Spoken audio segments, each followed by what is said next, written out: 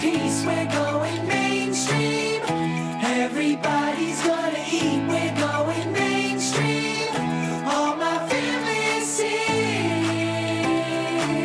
See you on Main Street, we're going mainstream. From Wall Street to Melrose Avenue, We're going mainstream. venture capitalists to athletes to We're creators going mainstream. to the person who's collected trading cards We're going mainstream. in a collision of culture and finance. We're going mainstream. Welcome back to the Alt Goes Mainstream podcast. On today's episode, we have an expert allocator in the alt space. Phil Huber, CIO, Savant Wealth, comes onto the podcast to discuss how he approaches allocating to alts on behalf of their wealth clients. Phil has spent much of the past 15 years thinking deeply about alts. This has culminated in him authoring a book, The Allocator's Edge, a modern guide to alternative investments and the future of diversification. Phil and I had a fascinating discussion where he shares his views on how he's approached investing in alts and actionable insights for how LPs can go about building an alt strategy and how GPs and issuers can work with the private wealth space. Thanks, Phil, for coming on the Alt Goes Mainstream podcast to share your wisdom as an allocator to alts. And if you like this podcast, you can listen or read more about alts by subscribing at altgoesmainstream.substack.com. We're going mainstream. Phil, welcome to the Alt Goes Mainstream podcast. Thank you so much for having me, Michael. I'm a regular listener, so to be a guest on the show is an honor. I would say the only downside when I listen is that I know I'm going to have your theme song stuck in my head for the rest of the day. But other than that, really excited to be here. Thank you to young Spielberg for that. And there is a lot to talk about beyond the theme song. You're a wealth manager, CIO at a very large and sophisticated independent RIA. You've written a book on alts, so you're going to be the one teaching me lessons here. And there's a lot to discuss when it comes to current environment. So let's get right to it. What I want to start with is the 60-40 portfolio dead? My favorite question. I get asked this a lot, and I think usually people expect me to answer yes. I think it's a pretty nuanced question. Obviously, we're using 60-40 as shorthand for this sort of traditional balanced asset allocation between public stocks and bonds. Why is the 60-40 so popular and well adopted amongst particularly financial advisors and their clients? There's a handful of reasons. Number one, it's done historically well over a multi-decade period. A lot of that has to do with the 30 to 40-year bond bull market. It's pretty intuitive. I think even your most novice end investor understands, okay, stocks for growth and appreciation, bonds for income and defense, balance them together. It just makes sense to people that don't have a lot of investing acumen. And it's gotten increasingly easier to implement over time. You can pretty much own global stock and bond markets broadly through one or two ticker symbols and call it a day. I think the intent behind 60-40 makes a lot of sense. People want balance. People recognize that we live in an uncertain world and we want to hedge our bets a little bit and be diversified. I think the implementation of 60-40 is what will change over time. There's going to be pretty substantial adoption and growth of alternatives. And the idea of 60-40, if we take away the descriptors of 60% stocks, 40% bonds, and think of it more 60% growth, 40% diversifiers, I think that becomes a new framework, and that opens up the door to going beyond public and into private markets, introducing other forms of diversification beyond fixed income. I think that helps us better understand, okay, we still like the ideas of being broadly diversified, but maybe we've got better tools in our toolkit to do so. And also coming off a year like last year, recognizing that the 60-40 stock bond portfolio is not impervious to big declines and that inflation can be that one variable that disrupts that expected relationship between the two asset classes. I think it was a helpful reminder that what's worked in the past isn't always going to work in the future, and we have the benefit today of having a lot more options to build portfolios with. Do you think that a new framework will be developed? You obviously see firms like KKR come up with the 40-30-30, 40% stocks, 30% bonds, 30% alts. There's the 10-10 framework in your book that you referenced from the CEO of Stone Ridge.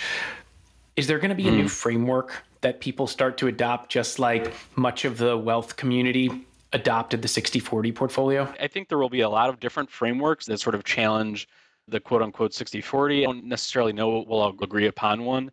For your listeners, the 10-10 construct that I referenced in the book that comes from Ross Stevens, the CEO of Stone Ridge Asset Management. The idea there is that that's really specific to the alternatives part of a portfolio, with this notion that we don't need to overthink it necessarily.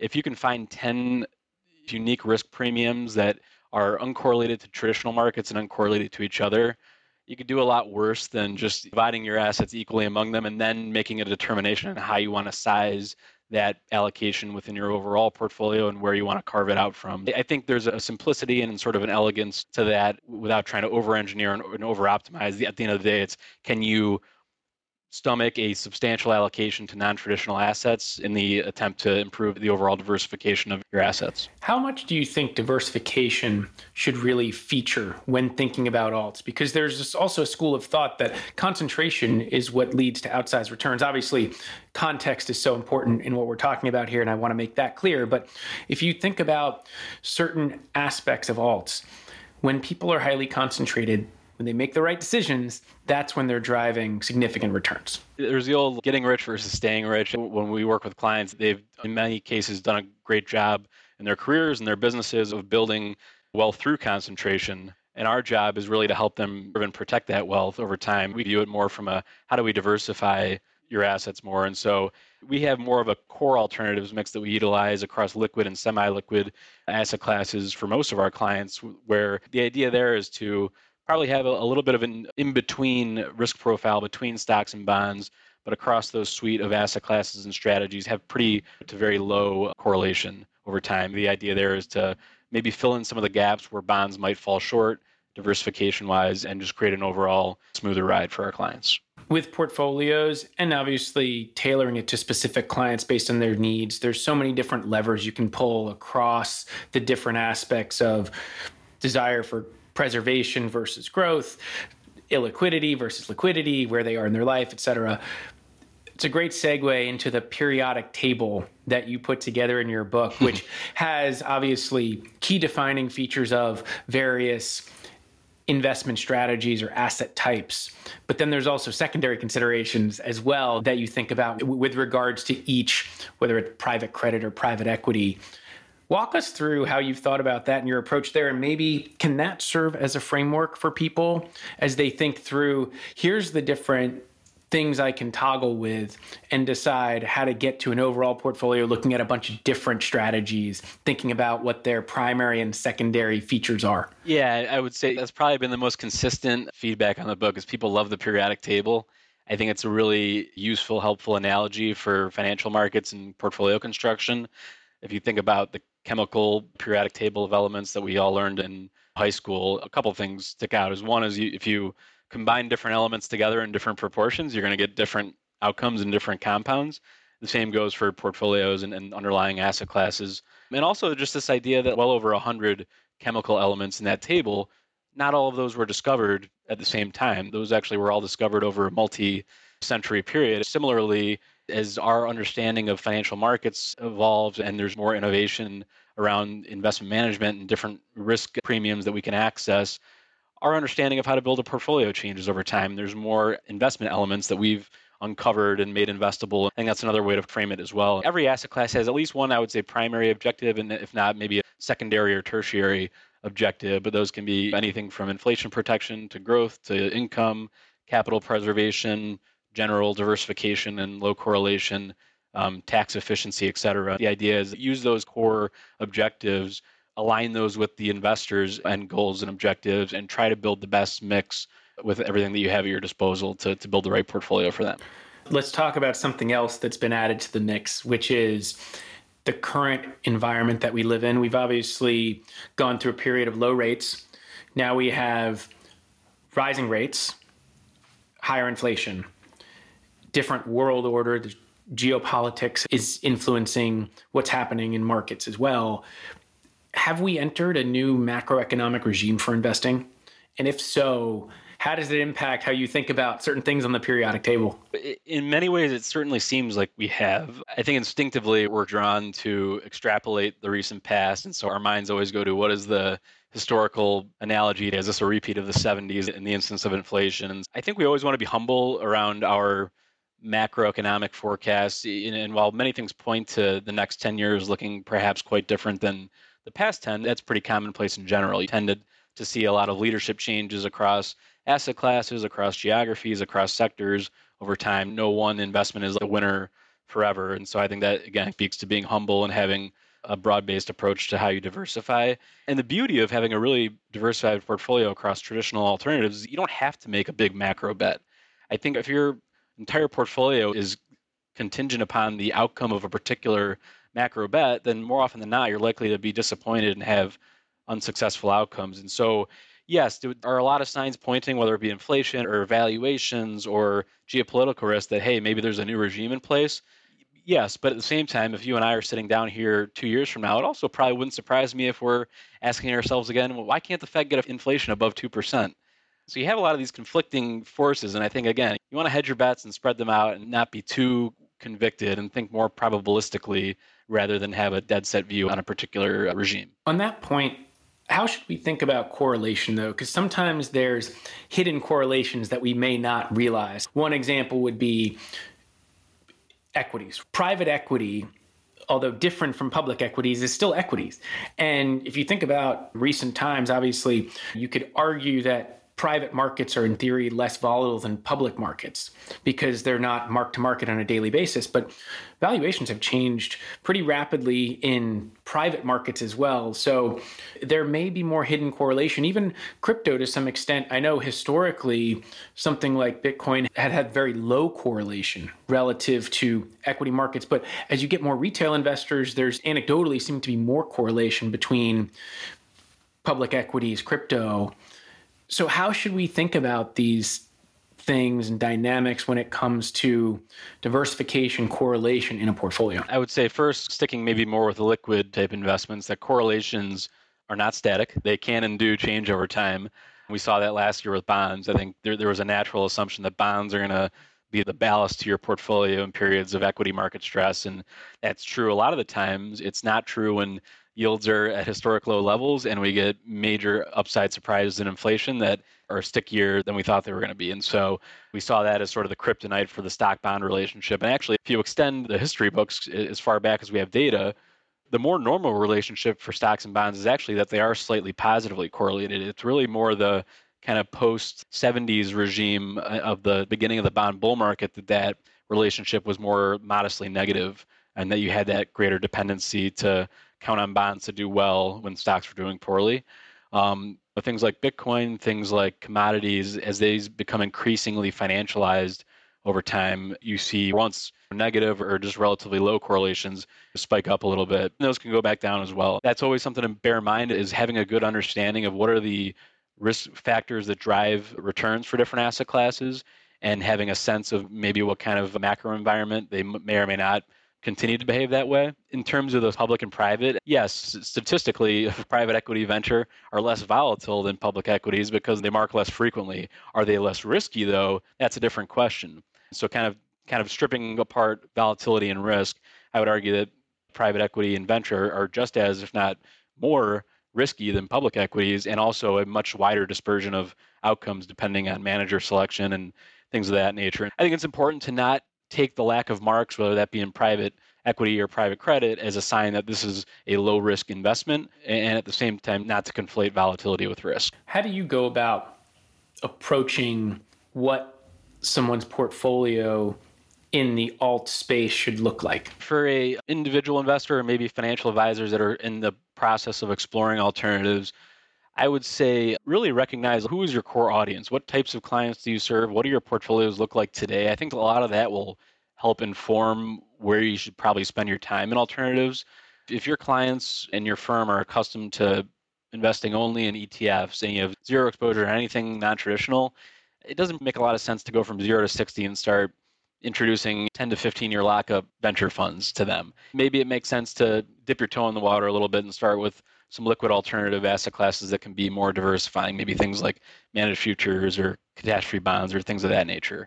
And then maybe from there, you step a little bit out on the illiquidity curve and you introduce structures like interval funds that have a lot of the features that are common to mutual funds, but have limited selling liquidity. So that opens up a little bit to other asset classes that you can't necessarily package inside of a daily liquid wrapper. I think it's more maybe don't go 0 to 60 and be more thoughtful about, hey, maybe there's somewhere you want to get longer term, but to get there in phases around building out your alternatives menu. On that point, one thing that's always been on my mind when it's come to product construction in the alt space, and this is more related to private equity or venture where people are creating now somewhat liquid wrappers or interval funds, or things that make it easier from an admin perspective. So having public market investments sitting in a vehicle that also has private market investments. So investors only have to make one capital call rather than multiple capital calls over a period of time. But I understand why people are doing this,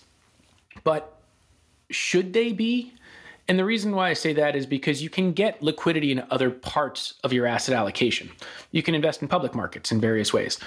Why create a liquid product for an investment that, in theory, may be better off being illiquid? It's a great question. I think there's definitely a place for these various types of what I would call semi-liquid structures and wrappers, and that's inclusive of interval funds, tender offer funds, private REITs, private BDCs. There's a whole kind of hodgepodge of things that kind of fit in the middle of your drawdown long-term private vehicles and your daily liquid mutual funds and ETFs. I think it's recognizing that there's a lot of different types of investors out there, some non-accredited, some that are accredited but not qualified purchasers, and others that are qualified purchasers. So you've got these different requirement levels that may limit access to different fund types. I think you're making certain asset classes available to folks that maybe otherwise wouldn't be able to invest in them had there not been the kind of innovation around some of these other structures.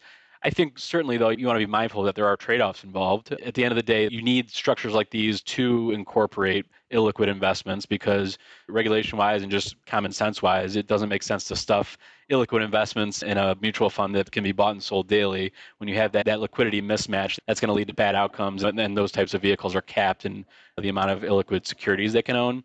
The trade-offs are that, okay, if you're going to be in a registered vehicle that has periodic liquidity with illiquid investments, it's very likely that the manager is going to have to hold some portion in cash or short-term or public securities to meet regular periodic redemptions.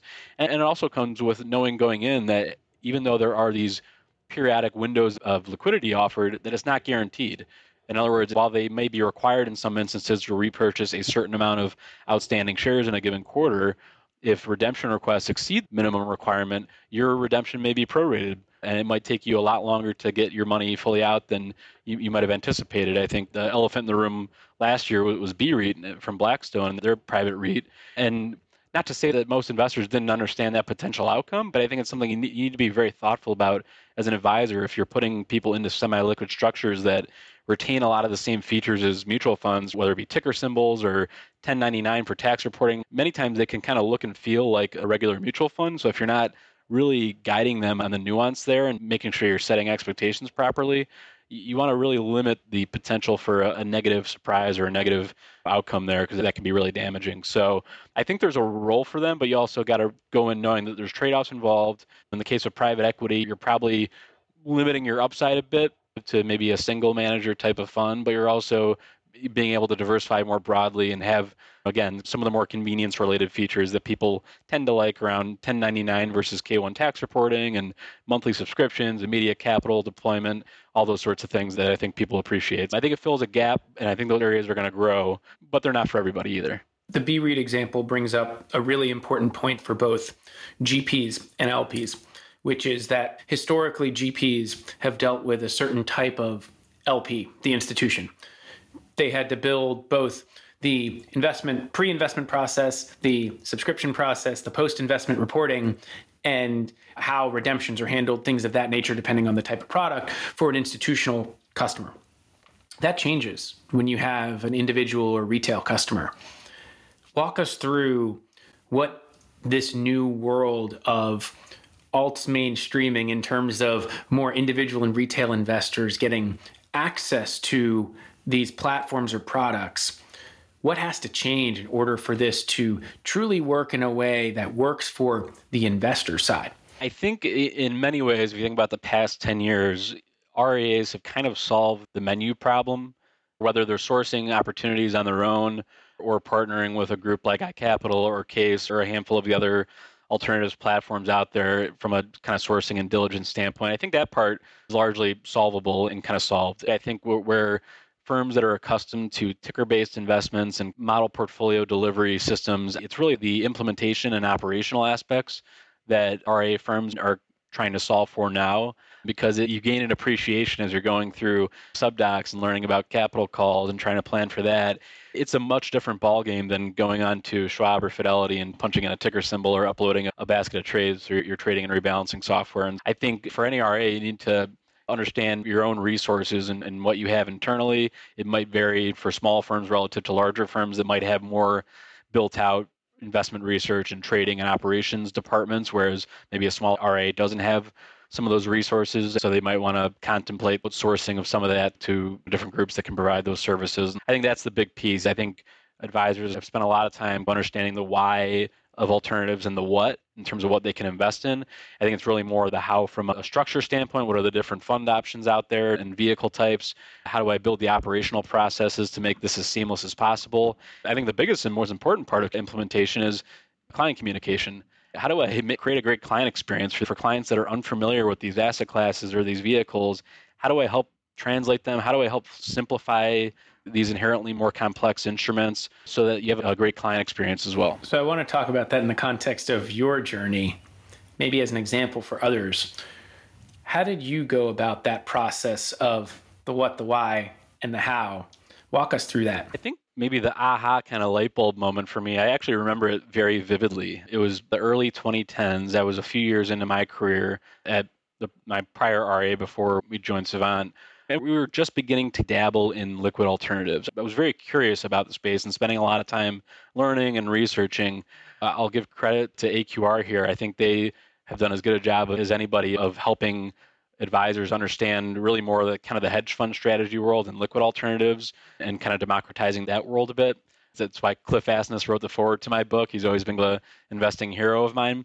I was actually on a trip. They were hosting what they call AQR University, and they were hosting it on Stanford University's campus. And so I was on a flight from Chicago to San Francisco for that conference, and I brought some reading material with me, which was what I now call my investing Bible, which was a book called Expected Returns, written by Antti Ilmanen, who interestingly wasn't at AQR at the time. He is there now. And reading that book is really what opened my eyes to this notion of factor diversification and other types of asset classes beyond what I was already familiar with. And it was just really this comprehensive look at portfolio construction and asset class behavior in different economic regimes. It's just this massive book and really dense, but also really game-changing for me in terms of how I thought about portfolio construction. That was really, I think, the major start of my journey and what really piqued my curiosity and set me on this path towards wanting to really understand everything I could around alternatives. And that's been kind of a rabbit hole that I continue to go down today. It was a big part of what eventually inspired me to write the book. And so I always think back to that moment and reading that book on that plane. You were early relative to many others in the advisor space getting into alts. How did you navigate finding the right ways to allocate to alts early days, as maybe there weren't as many platforms, like you mentioned, the iCapitals, the Cases, Allocate to the world that exist today? Yeah, we were very much stock and bond model portfolios, mutual funds, and ETFs. So it started with liquid alternatives because that was most appropriate for our client base at the time and what we were most comfortable and familiar with from a structure standpoint. And so from there, it's just been this slow, methodical evolution of making sure that we don't just want to dive in head first to something that could pose a business risk or something that we're not quite comfortable. We want to measure not just 2 times, we want to measure 10 times and cut once. I think it really behooved us to not just dive in, but really spend the time learning about things. And then eventually, as we gain more and more comfort, okay, then you start to introduce semi-liquid structures. And now at Savant, we're slowly introducing private vehicles for clients. It's been a fun journey and an evolution. But again, I think making sure that not just understanding the investment case and rationale, but the implementation side of it too, and making sure we've got our ducks in a row there. How do you go about educating clients about alts, why they should have them in their portfolio? A number of ways. Obviously, there's the book that we've shared with a lot of clients and prospective clients. We've written a white paper as a firm on alternatives that we've made available on our website and that we share with clients. For any of the categories that we use in our core portfolios, we've got one-pagers and slide decks that advisors can use. Me and my team have tried to really build a library of content that our advisors can use. There's a lot of one-to-many communication that we do as a firm in terms of webinars and blog posts that our whole client base can see. But at the end of the day, most communication takes place one-to-one, and that's our group of advisors that are managing day-to-day client relationships. I think a lot of it is focusing our educational efforts around servicing them and making sure that they feel equipped and confident to be conversant in these areas. Some of that's just coaching them. It's getting in front of them as a group, and especially when we have something new that we're introducing to the portfolios, it's hearing from me and my team, hearing from the manager themselves. We work with iCapital, and they've got a partnership with the Kaya Association. There's an educational curriculum called Alts Edge that is embedded into our iCapital portal. That's been great too, to help familiarize and also get some CE credits along the way, but really get familiar with these kind of private market areas. We want to make sure that the people that are in the field meeting with clients every day have the right framework and understanding around how to talk about these investments with their clients. On that point, there's a lot of data that shows that younger investors have a different view on portfolio construction. Obviously, they may have more risk tolerance given their age and tend to be very interested in investing in alts. Do you approach younger clients differently?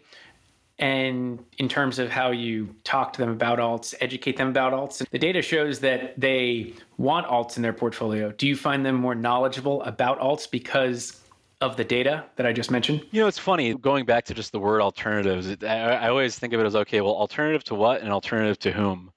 And it's such a broad spectrum of asset types. People tend to think of it as alts are like this monolithic thing, but it's really in the eye of the beholder in many ways. When I think of younger investors, many of them, just because of what they grew up around, might view things like Bitcoin and other forms of crypto, not even looking at them as alternative, just looking at them as, hey, this is what I invest in my Robinhood account next to my stocks. And so I think it's understanding that different generations have different views and different familiarity levels with different types of alternatives. I think it's understanding the audience and understanding that definition can change over time, certainly. Obviously, I think the younger clients that we work with tend to be more digitally native, maybe have more things in their portfolio that might even sit outside of what we directly manage. It might be different types of platforms or apps that are out there that kind of open up different alternative asset classes. I think in many ways we approach them similarly, but yeah, I think there are certainly generational differences that we want to be mindful of when we're talking with clients. Where do you think advisors need most education when it comes to alts? You mentioned some of the investors, maybe crypto is something that they understand more as a younger investor. What about advisors? Are there certain types of alts where, from talking to many other advisors, you feel like this is an area where they could use or want education? I think it's everywhere. I think they need less selling, so to speak, on the why. I think it's more about how do I translate this? They might really like something like managed futures and say, okay, I get it. I get what the data says. I get why this could be a powerful diversifier. There's a lot going on under the hood of this fund. How do I explain this to my end client in one or two sentences in a way that they can actually understand? That's what I think we spend a fair amount of time is how to continue to find ways to simplify some of these things and maybe draw comparisons to things that they already own and try to make the unfamiliar more familiar.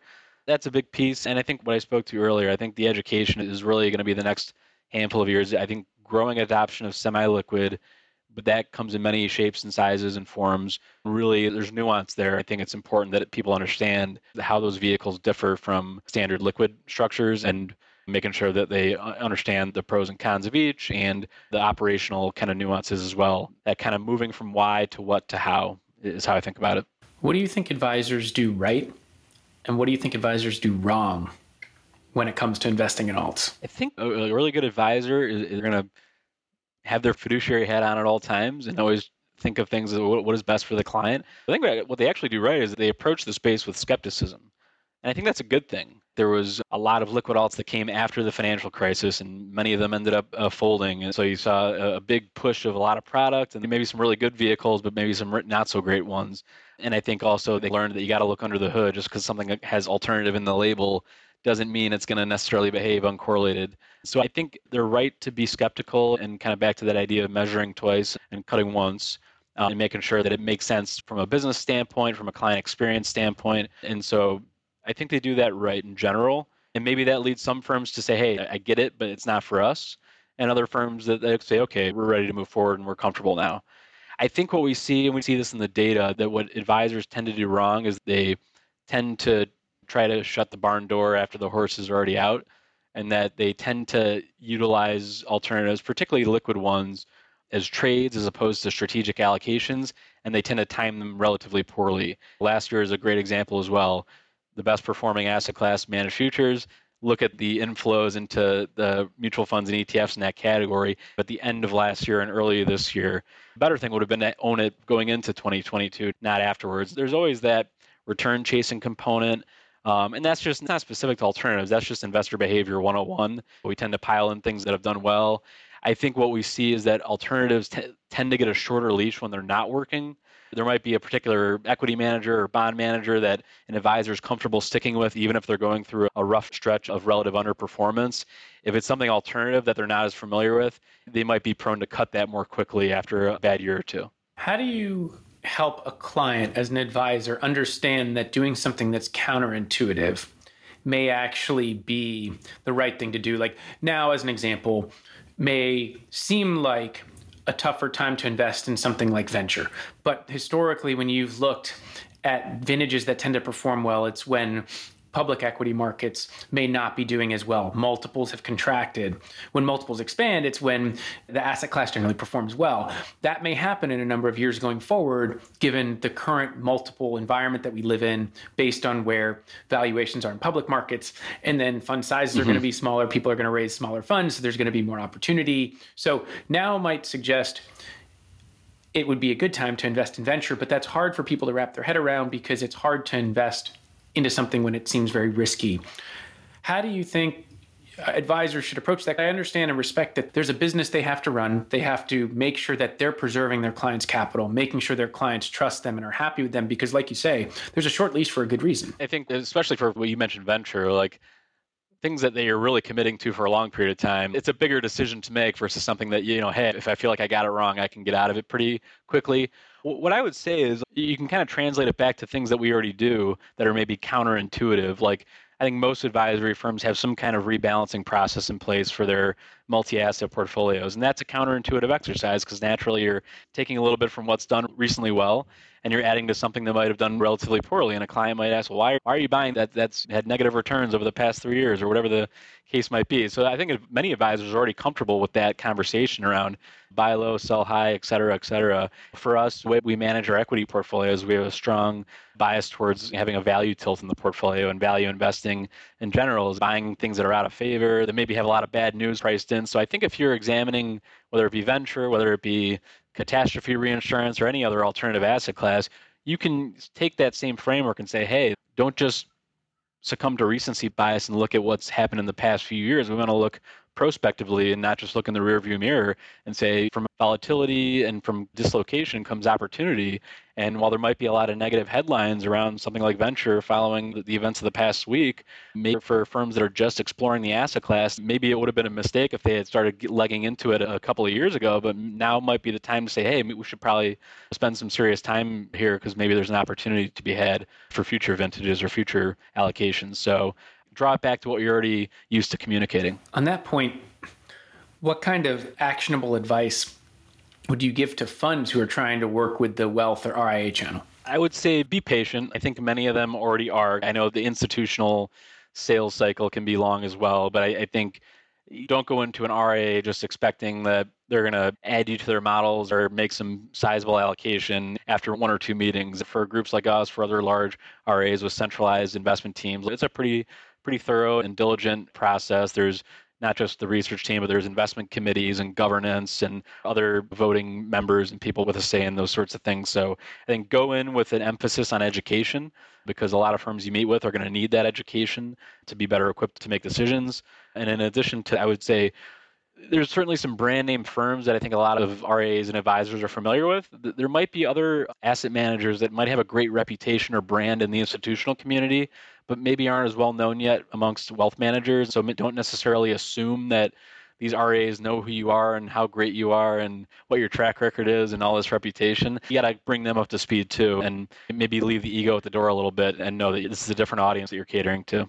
Given that many of these firms may not have worked with the wealth community in a systematic way before, how should they go about trying to find the right wealth managers who understand alts, who want to allocate to alts, and who want to have conversations with those GPs? That's a great question. There's a handful. We don't have to get into like names. I think I've done a good job of hosting educational events. And I think when you're leading with education, you're naturally going to attract the most curious and I think thoughtful allocators out there. So I think putting yourself out there and being a thought partner and thought leader to that community, I think will ultimately foster interest and respect and all of those sorts of things. Obviously, there's a wide net to cast. There's a lot of RAs out there, and I think they need to be thoughtful on where they spend their time. The industry is also increasingly consolidating through M&As, so there's still a lot of firms out there, but there's also an increasing number of growing firms and aggregators and multi-regional and national firms that maybe for in terms of thinking, they probably want to focus their efforts in large part there because that could be the most impactful from a fundraising side of things if ultimately an allocation is made, just given the large asset and client base. How do you think about the role of digitization and mobile in this context?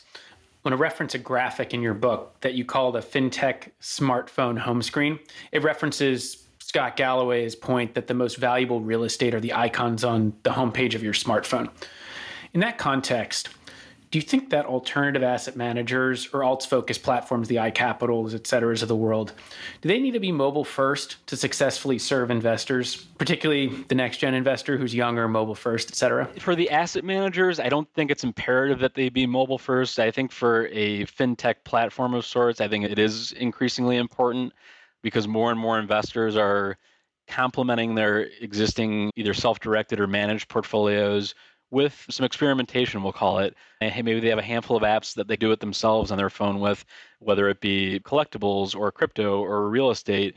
I think on one hand, I think advisors need to understand that trend and be prepared that, hey, the way we've always accessed investments through pooled fund vehicles might not necessarily be the only way in the future. And also recognize that your clients might be investing in things outside of what you directly manage. I think just understanding that there is going to be this increased adoption of mobile apps and mobile applications.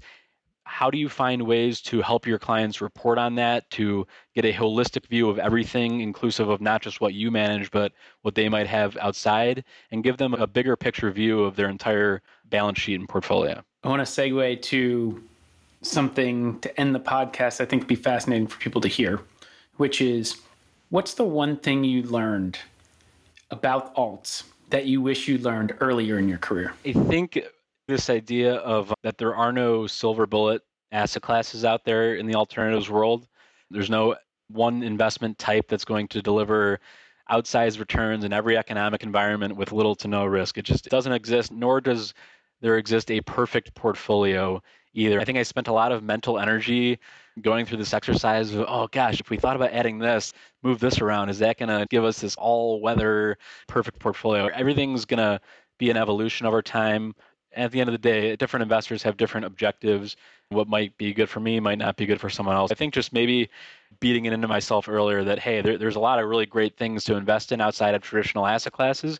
They can improve portfolios, but at the end of the day, things are going to always surprise us and nothing's perfect. So I'm not going to let you off the hook, though, without asking, you have to pick one alt investment right now that you can make. What's most interesting and exciting to you right now? Again, it's like always asking to pick a favorite child or something, but I only have one child, so it's easy to pick a favorite child. Certain alternatives might be appropriate for some investors, but not for all based on accreditation or other things.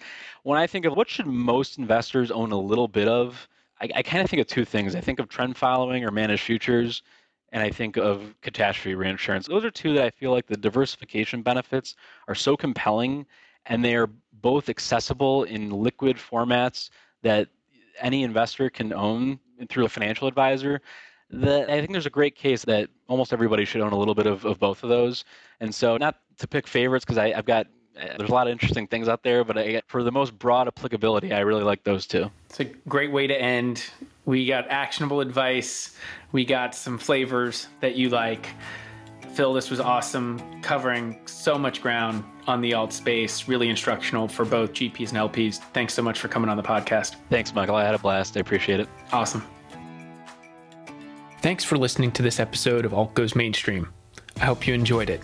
You can find more episodes of the podcast at any of your favorite podcast sites, and you can read more about alts at my Substack, altgoesmainstream.substack.com, and follow me on Twitter at Michael Sidgmore and @GoesAlt.